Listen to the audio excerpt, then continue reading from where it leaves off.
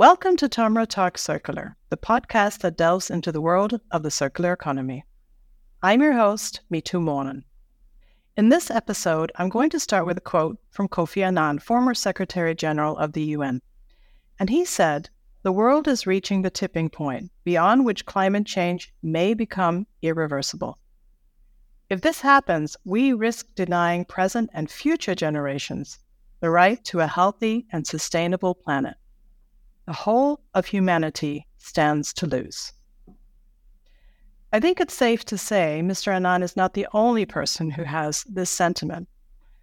Fortunately, the world has woken up to the urgency of this crisis, and we are seeing collaboration like never before. The question is, can we get there fast enough? Basically, and we've heard this before on the earlier episodes of this program, it's my generation that is responsible for the situation that we're in. Fortunately, it's the next generation who have been loudly and rightly demanding solutions that has made us take notice, so my generation again, and accelerate efforts to slow the tide of climate change. Those are exactly the generational perspectives that we want to talk about today. Joining me are a mother and son duo representing two different generations to discuss their thoughts on climate change and the circular economy.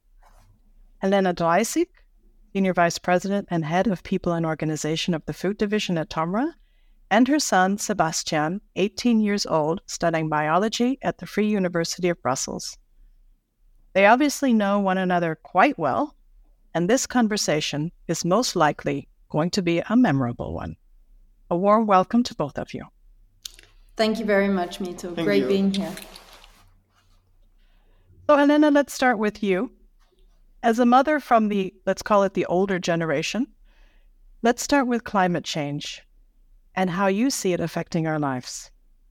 I was going to say it's been daily. And when I was preparing for this speech, I was kind of thinking back, when was the first time that I really started to realize the impacts of climate change and what it meant for us? And the memory that came to mind was driving from Belgium to Denmark and having my father talk about the acid rains and how it was going to ruin the forests all over. And that was kind of this first realization of the world around us was going to change, that it was going to change because of what we had done and the way we were living.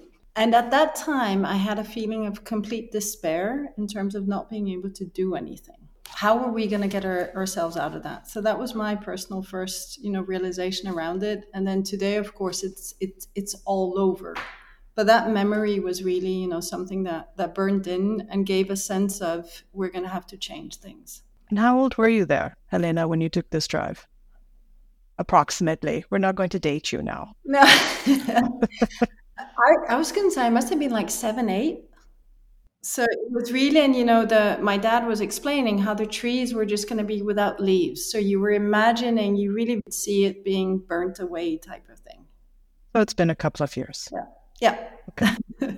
Sebastian, you're the younger generation that we have in this conversation today. And as an 18-year-old, how do you see things?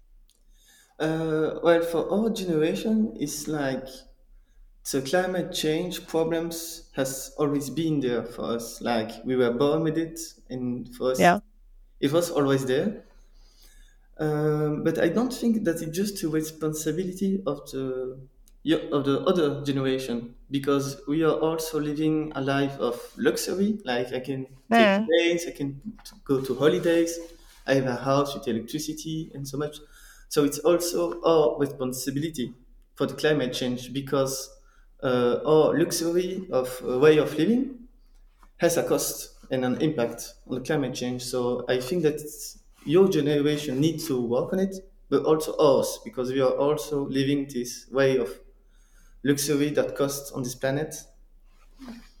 And so it always has been something that you're talking about, because in my biology class, there isn't a week where we don't talk about it, because our studies end with we took knowledge that we need to try to solve it. It's interesting how aware you are of also the impact that your generation is having. It's not something that I come across often, so I am very appreciative of your reflections. Thank you for that. And I guess, have you been aware of this sort of all along, or is this something you think about generally? Yeah, I'm trying always to do like little things that can help. Like, I don't know, buy second class, trying to take public transport, like just little things, but that make me feel good actually. And yeah, we always talk about that in primary schools. We were already talking about it, like our teachers already talking about the smelting of icebergs and so much. So You were also in a school where already at that time we were not allowed to bring any plastic into the school. Okay. The drink had to be in drinking bottles. yeah, We weren't allowed to give like, sneakers or yeah, you had chocolates to or have a whatever. lunching box. Yeah, everything had to be, all the disposable had to be avoided and taken care of, and the school was not accepting anything. So it was quite forward-looking school from that perspective. Yeah, I think, but it's really fast in every school. It started after that, like some years after I graduated. Yeah. It was more open. Yeah, so to be honest, Sebastian, it seems like we need more schools like this. And I think if we had been thinking about things the way you and your generation are thinking about things, maybe we would not have been in this situation to begin with. And unfortunately, we wouldn't be having this episode, which maybe it's fortunate or unfortunate. So I'm really glad to see how aware you are of things. And then as someone who's lived through different economic models, do you think the transition to a circular economy can actually be achieved? I think it has to be achieved. So I think it's one of those, we don't have a choice. Part of the reflections and part of the discussions we've also had in preparation to this is, and I even say it often around TOMRA, if you look at where TOMRA has the biggest presence and the most today is in mature countries. So the more mature you get, the more you can afford to be concerned about the environment. When you're just struggling to find food, environment is not the highest on the agenda, even though you're most likely to be in the areas that are the hardest hit. Yeah, absolutely. It's a bit of this, you're actually sitting in the trouble, but you can't afford to think about it. Whereas, we're looking at the problem and we have to afford to think about it, type of thing. And to be fair, it's actually those who are not probably being most impacted by it that has actually brought us to this situation. So one could almost say maybe it's our responsibility to be looking at it. I absolutely think it is. And again, I looked at Denmark. It's quite interesting in terms of negative footprint. We're number 3. We've just got Qatar and Saudi Arabia kind of ahead of us, and then Denmark comes in, which was a surprise for me. Yeah. I believe it ties down to is this notion of, indeed, it's the richer you are, even though you're very conscious about how you spend, you're still using more resources to keep up that style of life. So it will be something where we have gotten us there. And I think it's quite natural for people to want to get, out of the poverty that they're in. So we should anticipate that we're going to have more consumption coming up with the populations we have. And indeed, our generation or our countries, because this is not a generation, are going to have to be paying a lot more to support the change and the shift, because we have been benefiting from it and we still benefit from it today. So I think solidarity is going to be absolutely critical. Yeah, I think also the world needs to work together to solve it. I agree. And we've been seeing collaboration across different industries, but also across countries. If we look at the UNEP, so United Nations Environmental Program, the efforts that they have in place now with the INCs coming up, and really looking at a binding agreement to handle plastic pollution. Of course, plastic is not the only problem we have, but we have to start somewhere. It's probably the biggest problem we have, and that's what they've chosen to tackle first. Yep. So I think you do see this collaboration happening, again, within industries or across industries, but also across countries. I think so. And fortunate I think we're going to be pressed to see more about it, probably going to be more impacted around the immigration. And then you always get back to, those are kind of the bigger governmental problems that you entrust to brighter and stronger individuals. And then we've been talking a lot about the, what we can do in On our terms of, scale. and it has to be all the triggers that are leveraged.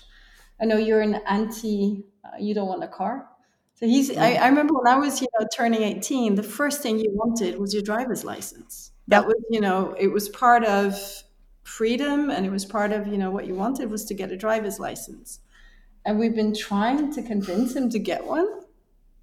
I have the same issue with my sons. Yeah, but I'm living in the city, so That's what they say. The fact that I don't need it. Of course, for Yeah. someone that doesn't live in the city, it's more needed, a car. But for me, it isn't. All my friends are here. I have public transport, so it's 5 minutes walking. So, But I also lived in the city, and I still believe that, the car was the right of an 18-year-old was to have a driver's license.